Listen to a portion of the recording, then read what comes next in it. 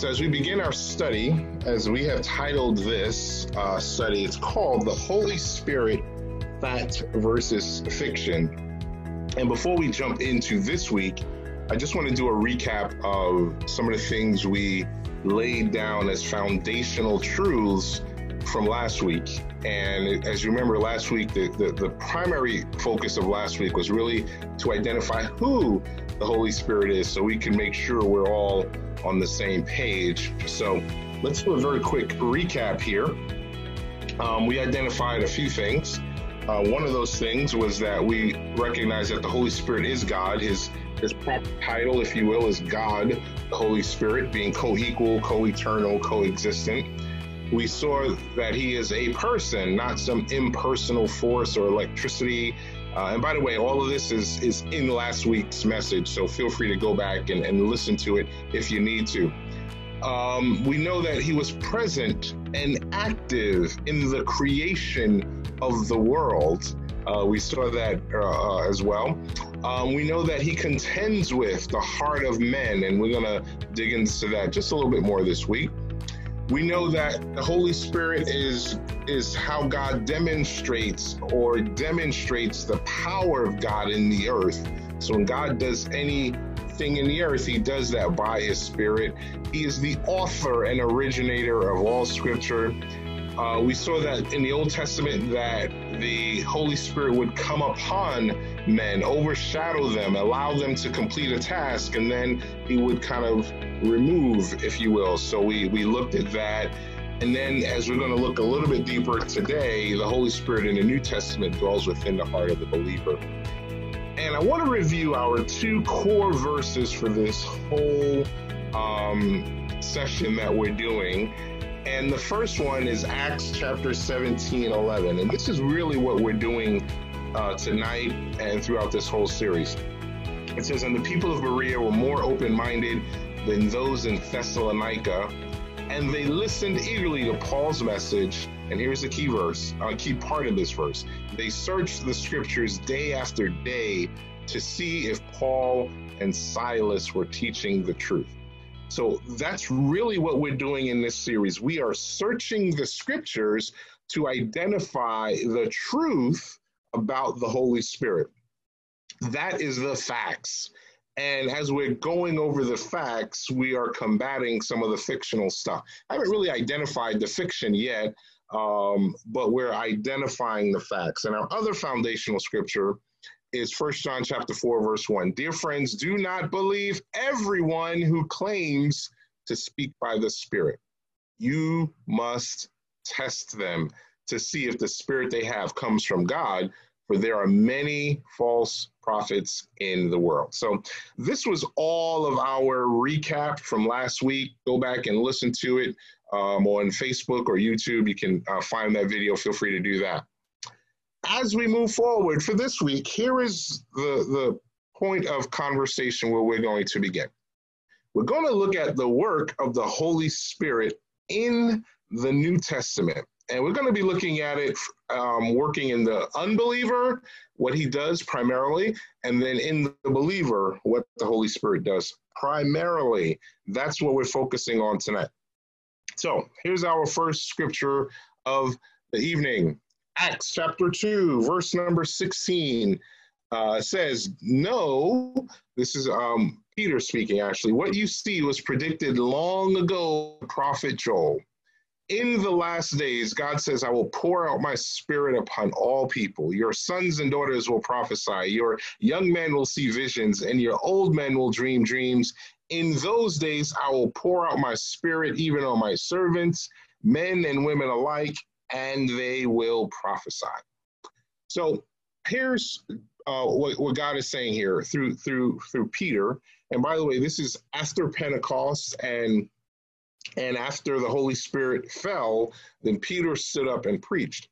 And the first thing he said was in the last days. And just so we have clarity on what that means, the last days actually began the moment that Jesus ascended into heaven.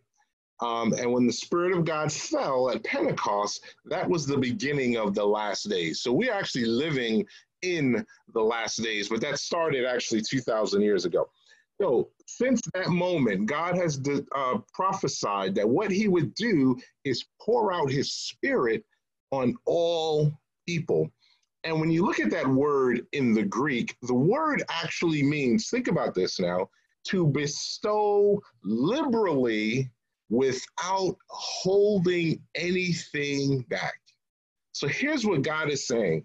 In the last days, I am going to bestow or pour out my spirit liberally without holding anything back. That's an awesome scripture when you start thinking about that. What does that mean as a believer? And I'm jumping ahead a little bit, but that means you can have as much of the influence of the Holy Spirit in your life as you want. God will bestow liberally upon you the power and the Holy Spirit. Okay? So this is what God is doing in the last days. This is where he's at. Let's move to our next scripture. Okay? John chapter 16, verse 8 and 11. And we want to look at what the Holy Spirit does primarily in the life of the believer. And we kind of get a real good picture of this in the book of John, chapter 16. It says, and when he comes, who he is referring to is the Holy Spirit. And so I can just put that in there. And when the Holy Spirit comes, he will convict the world of its sin and of God's righteousness and of the coming judgment. The world's sin is that it refuses to believe in me. Righteousness is available because I go to the Father and you will see me no more. Judgment will come because the ruler of this world has already been judged. So, in the life of an unbeliever, and I want to be really clear here, the Holy Spirit work is to convict of sin. And that word conviction, here's what it means. To convince with solid, compelling evidence. That's what it means. To convince with solid, compelling evidence, to expose or to show to be guilty. So one of the works primarily of the Spirit of God in the life of the unbeliever, by the way, he convicts of sin in believers too, but primarily in the unbeliever, it's to convince them of their guilt, or with compelling evidence to convince them, to expose them, to show them their sin. And the reason why, see, the purpose of conviction is to lead to conversion. So the primary work in the life of the unbeliever, the Holy Spirit works in that person's heart with bringing conviction, with the goal of bringing them to conversion. Whenever the Spirit of God convicts you of sin, and by the way, like I said, the Spirit of God will convict Christians of sin, the goal is always conversion. The goal is always to bring to repentance. The goal is always to bring them to Christ for forgiveness of sin. That is the purpose of conviction. And I want you to think back to a moment. Think back to before you were saved, if you can think back to that. And think back to maybe you were, I don't know where you got saved. Some people got saved in church. Some people got saved in their, I know people that got saved in their bedroom. They cried out to God and God saved them. So you don't have to get saved in a church. There's no requirement for that. But think back to before you were saved and wherever you heard the message of the gospel. And if you remember that tugging that was on your heart, that pull that says, oh man, there's something about that is just true, that is just making me aware of the condition that I'm in. There was that reality where your eyes became open and you realized, oh my goodness, I need this Jesus. I need to confess my sin. I need to get right with God. Maybe you've heard or used any of those phrases. What is that? All of that, folks, is the work of the Holy Spirit, convicting, exposing with solid, compelling evidence, showing you to be guilty and needy and in need of a Savior. So that's the work of the Holy Spirit. The primary work of the Holy Spirit in someone who is not a believer is to convict them of sin, So the conviction is the purpose in that is to lead them to conversion. I want you to get that, okay? In fact, the Holy Spirit, by the way, is always pointing the unbeliever back to Christ. He's always calling them to Christ. Why? Because here's what Jesus said, I am the way, the truth, and the life. No one comes to the Father except they come through me. So what does the Holy Spirit do? He points the people, the unbeliever, directs them, makes them aware of their sin, and directs them to Christ, the Lamb of God, who takes away the sins of the world, allowing that person to be reunited with the Father. That, folks, is the primary work that the Holy Spirit does in the unbeliever. In fact, I believe simply this, that no one will ever get saved without the conviction of the Holy Spirit. Why? Because without conviction, you don't recognize your need for a Savior. That's why we need conviction. That's why we need that to be exposed, that compelling evidence that shows us our guilt, that shows us our sin, that shows us our need for a Savior. The conviction of the Holy Spirit. And that's why sharing the gospel is so important. Because, think about this, we need to give the Holy Spirit something to work with in the life of the person who is not a believer. Notice what Romans chapter 10 says. Think about this for a moment, folks. Romans 10:13 says, for everyone who calls on the name of the Lord will be saved. That is an awesome scripture. That means anybody. If you tonight are listening to this and Jesus is not your Savior, I promise you, by the authority of God's word, if you will call on his name tonight, he will save you. That is his promise to you. Everyone who calls on the name of the Lord will be saved. But then notice verse 14, and this is where our responsibility works in conjunction with the Holy Spirit. But how can they call on him to save them unless they believe in him? And how can they believe in him if they have never heard about him? And how can they hear about him unless someone tells them? And how will anyone go and tell them without being sent? You see, notice the process. They believe because they heard because someone tells them because they are sent. Okay? And so when we preach the gospel, what we do is we allow the Spirit of God to now take that word that is planted in the heart of the person and begin to bring that conviction that leads to conversion. That, folks, is the primary work of the Holy Spirit in the unbeliever. But what about us who are believers, who have called upon the name of the Lord and who are saved?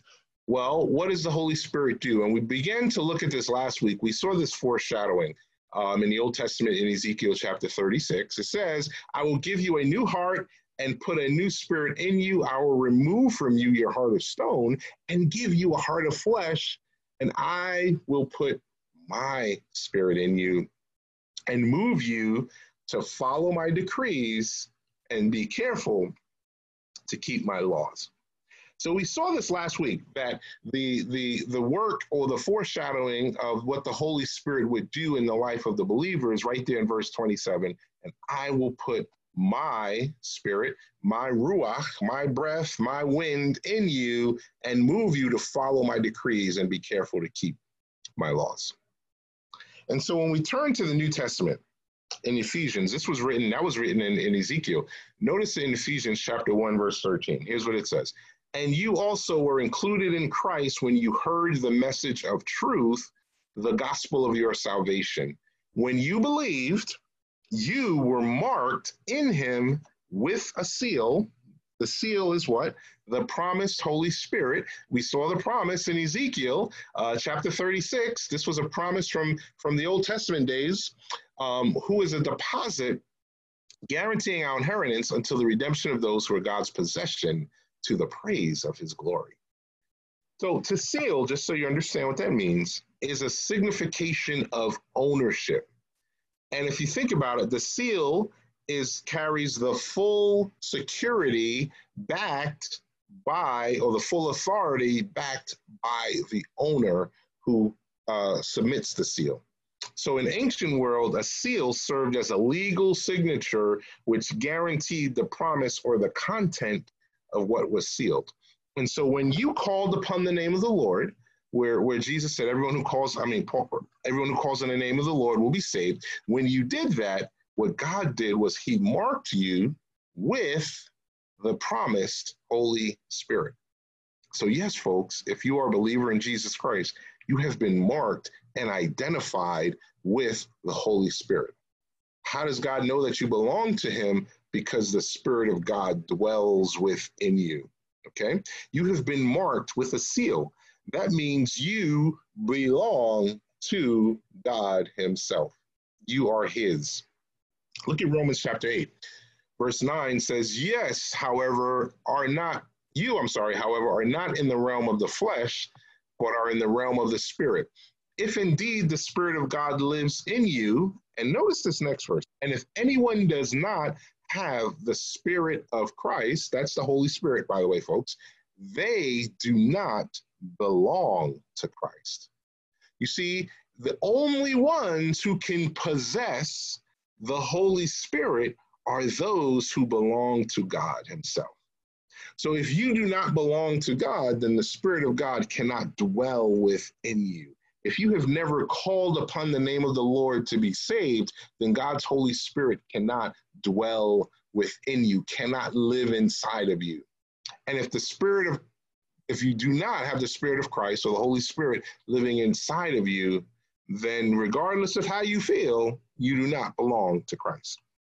Notice verse 14. It says, for those who are led by the Spirit of God, the Holy Spirit, are the children of God. The Spirit you receive does not make you slaves so that you live in fear. Rather, the Spirit you received brought about your adoption to sonship. And by him we cry, Abba, Father. The Spirit himself testifies with, there's that personhood, by the way, testifies with our spirit that we are God's children. So how do you know if you are saved? How do you know if you belong to Christ? Why? How can you be confident of that? Because the Spirit of God inside of you testifies or agrees with your spirit and confirms in your heart that you belong to him. So where does that confidence come? It comes from the Spirit of God that God places in you the moment you call upon his name to be saved. Notice one more scripture. John chapter 14, verse 15 to 17 says, if you love me, keep my commands, and I will ask the Father, and he will give you another advocate to help you and be with you, notice, forever. We're going to come back to that in future studies. The Spirit of truth, that is the Holy Spirit. Now notice this part of the scripture. The world cannot accept him. Who is the world? The world is anyone who is not called upon the name of the Lord for salvation. So if Jesus Christ is not your Savior, you cannot accept the Holy Spirit because it neither sees him nor knows him, but you know him. Why? Because he lives with you and will be in you. So here's how this works. The blood of Jesus cleanses us from all sin. The Holy Spirit is then deposited into our spirit, and that marks us or identifies us as belonging to Christ. From the very moment you receive Christ as your Savior, you are marked and sealed because God deposits the Holy Spirit in your heart to live within you. And as you see here, he will be with you for how long? Forever. And that's why, folks, you can't, and I use this vernacular, quote unquote, catch the Holy Spirit. I remember when I was back in college, this was years ago, and I remember having this conversation with someone, and they said, they went to church. They were one of those, I would call them those unsaved Christians, as Pastor Michael Jakes talked about one of our studies, but they went to church, but they weren't really walking with God. And I remember them saying this. They were singing in the choir one time, and all of a sudden they said they caught the Holy Spirit. And, they started to dance and jump around and get all excited. Here's the reality, folks. You cannot catch the Holy Spirit. He's not a cold, he's not the flu or a virus or anything like that. You cannot catch the Holy Spirit. That is not how it works. The world cannot take hold or accept the Spirit of truth or the Holy Spirit. And here's the reality, folks. I want you to understand this. If you are unsaved, the Spirit of God is not interested in making you just jump around. See, what she meant by catching the Holy Spirit was that she got all excited and she started jumping around and dancing and all that kind of stuff. That is not the work of the Holy Spirit in an unbeliever, okay? The Spirit of God is not interested in just making you jump around, especially if you do not know Jesus Christ as your Savior. What he is interested in the heart of the unbeliever is conviction that leads to conversion. Any experience that an unbeliever has with the Holy Spirit that does not produce conviction is not the Holy Spirit. I'll say that again. Any experience that someone has with, I'll quote unquote, the Holy Spirit that does not produce conviction of sin, if they're an unbeliever, that is not the Holy Spirit. I don't care how much they jump around. I don't care how much they shuck and jive. I don't care any of that stuff. If it is not producing conviction of sin, it is not the Holy Spirit. Because the primary work of the Holy Spirit in the life of the unbeliever is to bring conviction. Why? To lead them to Christ so they can be reunited with the Father. That is the work of the Holy Spirit in the unbeliever. Too many times people get emotional and they assume that the emotion represents the Spirit of God. If that emotion is not, if you are an unbeliever and that emotion is not producing conviction of sin, it is not the Holy Spirit. In fact, I'll take it a step further. If you are a believer and you are living in habitual sin willfully, and you are in an experience and you think it's the Holy Spirit, but there's no conviction of sin in your heart, when you are willfully living in sin, then I'm going to say that is probably not the Spirit of God. Because when the Spirit of God comes in your heart, he cleans up stuff. He makes you aware of sin. Why? Because he wants to repair and restore relationship. Got to get that. Got to understand that. Okay? And for the believer, by the way, the reason why you can't catch the Holy Spirit, because the Holy Spirit already lives in you. It's not something that gets caught. It's something that gets deposited in you. And when you call upon the name of the Lord, God himself says, I will put my Spirit in you. So the Spirit of God dwells inside of you. Notice Romans chapter 8. And if the Spirit of him who raised Jesus from the dead is what? Living in you, he who raised Christ from the dead will also give life to your mortal bodies because of his Spirit who lives in you.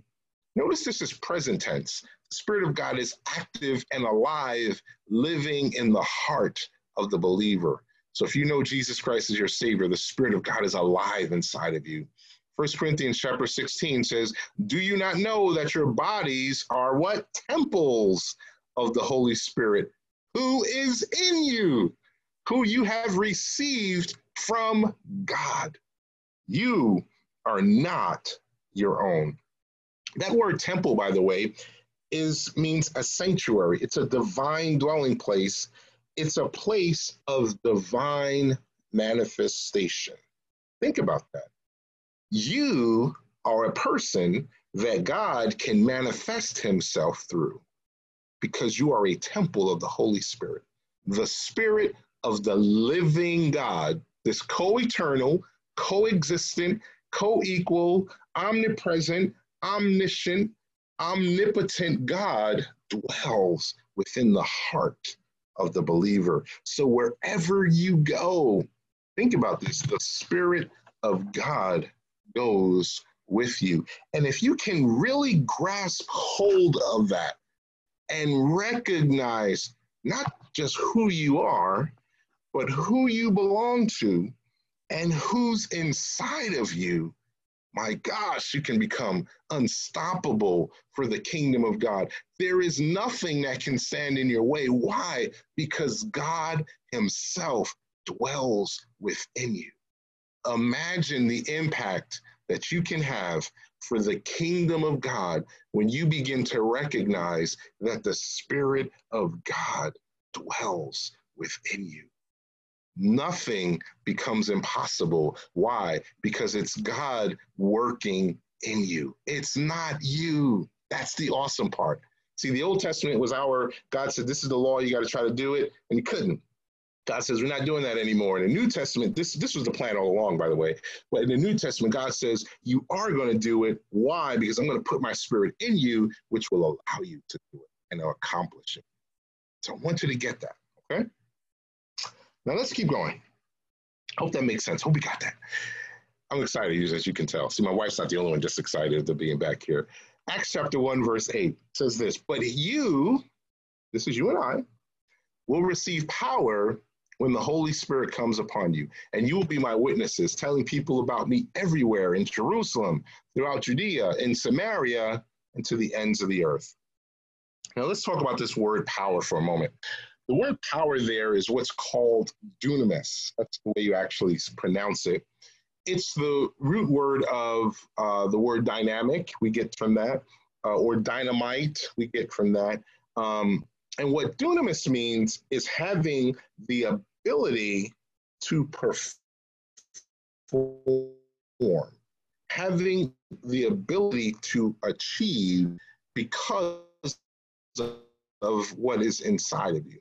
When the Spirit, He will give you the ability to perform, the ability to achieve. It's power through God's ability, which comes from the Holy Spirit, to achieve or perform whatever God wants you to do. So my question became, when I looked at the scripture, is you will receive power when the Holy Spirit comes upon you. My question, the way I thought about it, was simply this: power to do what? What is the Holy Spirit going to give you power to do? And so I want to identify a few things, 6 things in all, that the Holy Spirit will give you power to do. And let's start with the first one. The first one is right in the verse where it says, "You will be the Spirit of God will come upon you. He will give you power to be my witnesses." And the first thing the Spirit of God allows us to do is to witness, or to share our faith, or even to share our testimony, or to share the message of the gospel. Probably the greatest example of this we see in Scripture, where someone witnesses under the power of the Holy Spirit. One of the greatest examples is Peter. If you look at Peter, right before Jesus was crucified, we see him that he's denying him 3 times, even going to the point of cursing God and cursing. Even he was denying him before a little girl. If you read the passage, and I believe it's in one of the Gospels, I forget which one. And Peter, from after the Spirit of God fell, Peter stands up boldly before a crowd. Don't know how large the crowd was. The Bible doesn't tell us how large the crowd was. What the Bible tells us, though, was that 3,000 people or men were added to the church. Now, how many people he preached to, I have absolutely no idea. But here was a man who couldn't stand before a few and stand up and be a bold witness for Christ in just a few. But when the Spirit of God, when the dunamis power came upon him, it gave them the ability to stand and declare the gospel before thousands. He couldn't stand before a few. The power of God and the Holy Spirit came upon him, dwelt within him, and all of a sudden he could now stand and declare the gospel before thousands. And thousands were added to the church that day. How many were there? I have absolutely no idea, but thousands were added to the church. So one of the things the Spirit of God will do is give you the power to witness. He will also give you the power to pray. In Romans chapter 8, verse 26, it says, "In the same way, the Spirit," this is the Amplified version, "the Spirit comes to us and helps us in our weakness.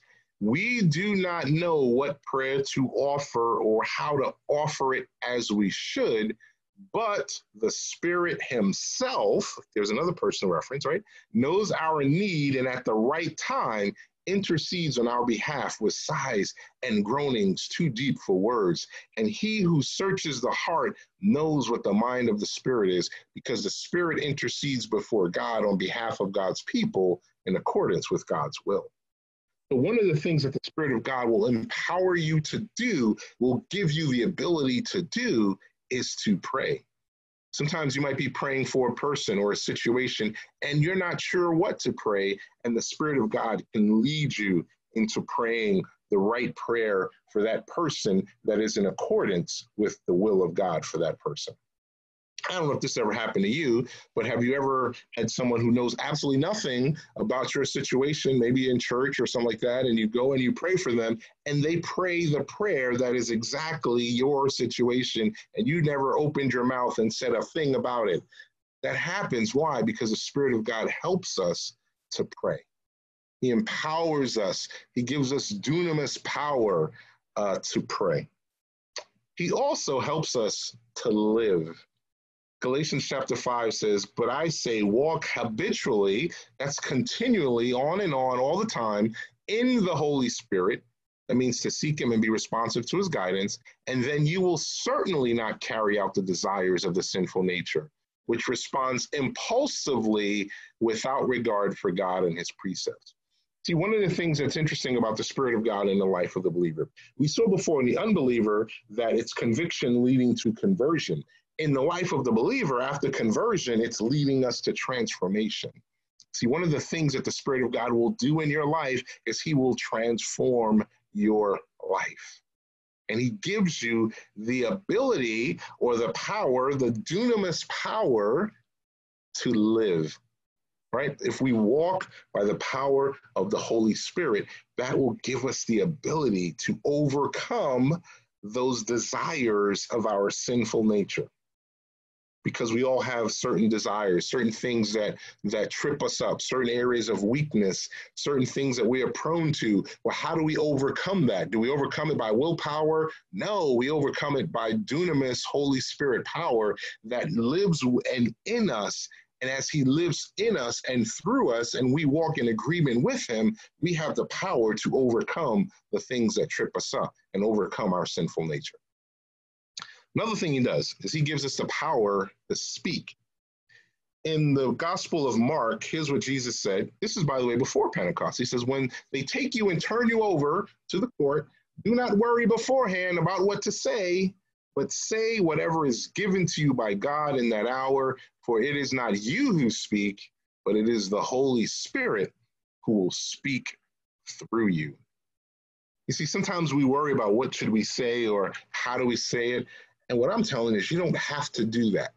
Not saying you don't prepare stuff. Of course you can do that. That's fine. There's nothing wrong with that. But at the moment when you need it, the Spirit of God will overcome you and give you the power to say exactly what you needed to say. See, that's why it's okay to say, God, give me the right words to say. And then at the moment when you need it, think about this, have you ever been in a conversation and the thought or the word to say just seemed to just magically appear in your thought or in your mouth that spoke to the situation and changed it or transformed it or turned it around or ministered to that person? Whenever that happens, folks, it's the Spirit of God in you, living in you, that gives you what to say when you need to say it. He helps us to speak.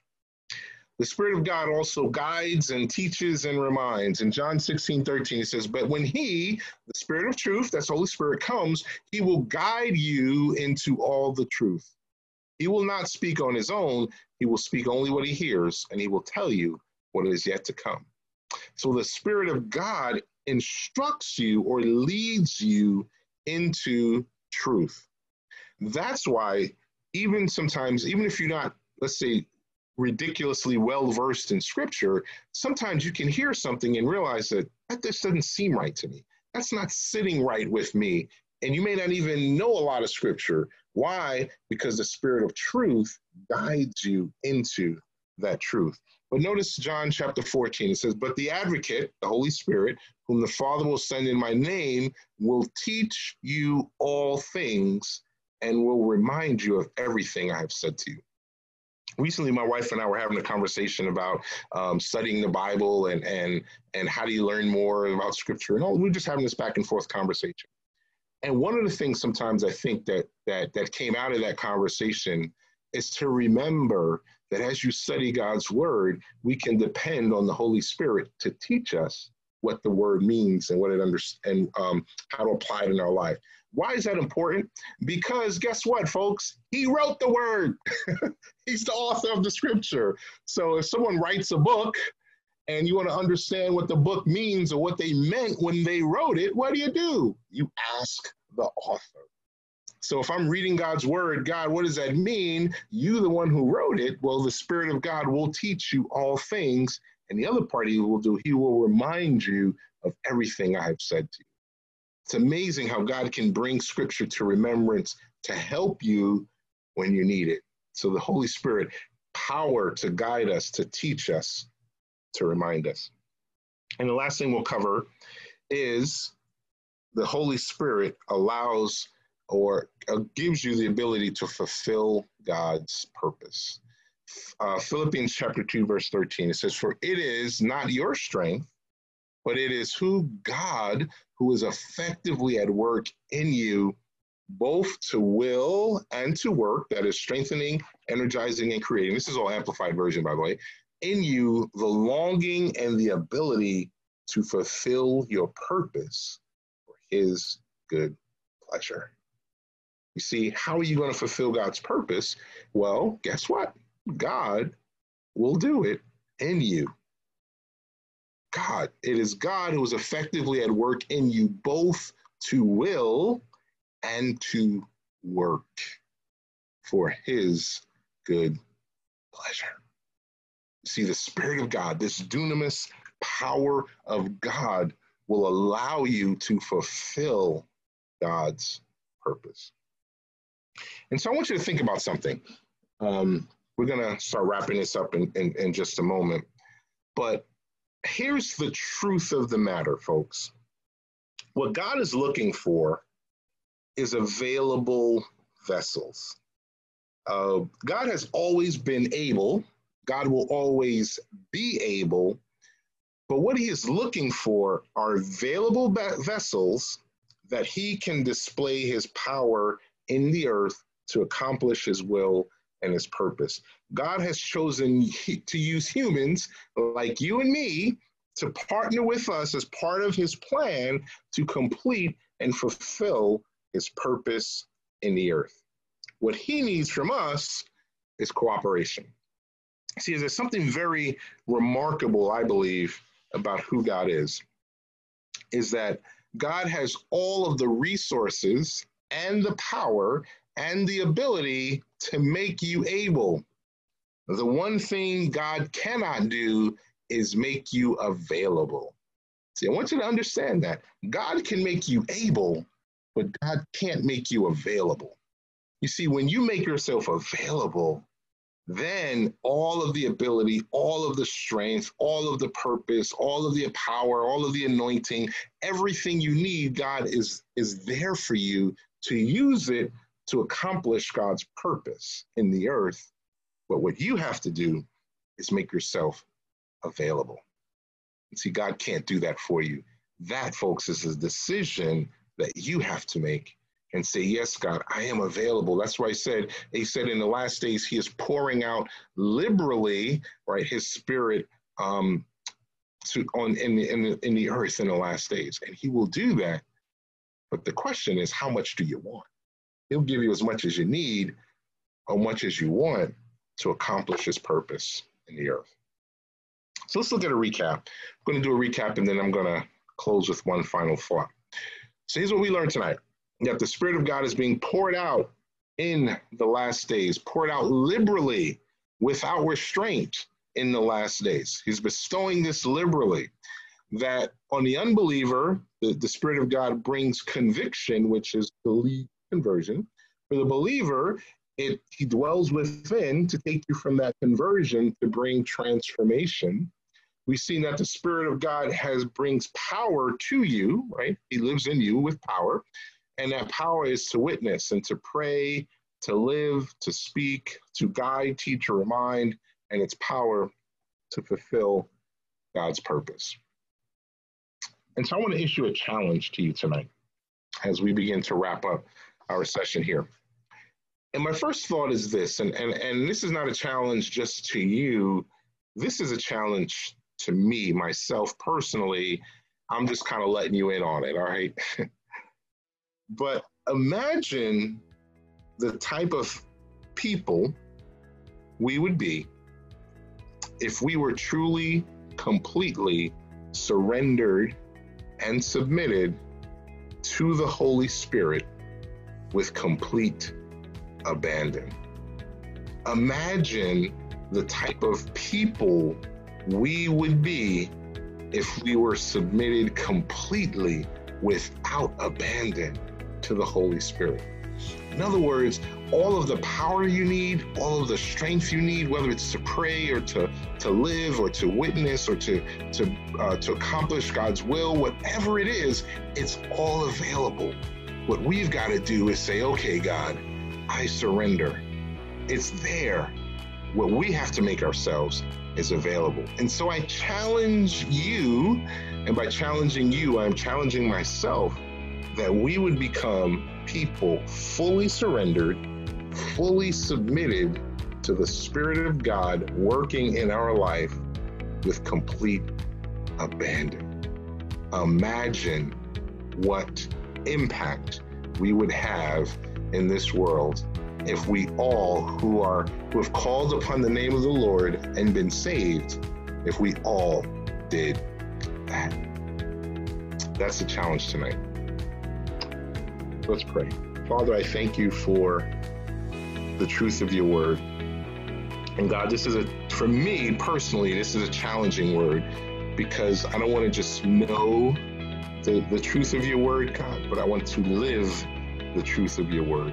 And so for myself and everyone listening, I pray today that we would become completely surrendered, completely committed, completely available to the Holy Spirit to accomplish what he wants in our life, which is to bring glory to your name and to move the gospel and the kingdom of God forward. And so, God, I pray that you would work that in all of us who are listening. In Jesus' name, amen. Amen. Now, before I hand this back over to my wife, I just want to do one last thing. You know, we've been talking about in Acts where it says, everyone who calls on the name of the Lord will be saved. Well, guess what? If you've never done that, then you can do that today. You can call upon the name of the Lord. And maybe you're feeling that tug in your heart. As I said, if you are, that's not me. I can't do that. That's the Holy Spirit bringing conviction. Why? To point you to Christ so that you can be reunited with the Father. And so if you would pray a simple prayer, and by the way, maybe you're listening to this and you're saying, you know what, my life, I gave my life to Christ, but I know I'm not walking the way I need to be, then you can pray with me as well. And just pray this simple prayer. Lord Jesus, I ask you today to forgive me of all sin. Bring me back to you. I am calling on your name according to your word. And you said, if I do that, everyone who does that will be saved. And so we call on your name today for forgiveness, for healing, for cleansing. In Jesus' name, amen. See, if you've prayed that and it was sincere from your heart, guess what? You are now saved. And when you get saved, we saw it earlier, what God will do, he'll take his precious Holy Spirit and now deposit it inside of you. Now you can begin to walk out God's purpose for your life. Amen.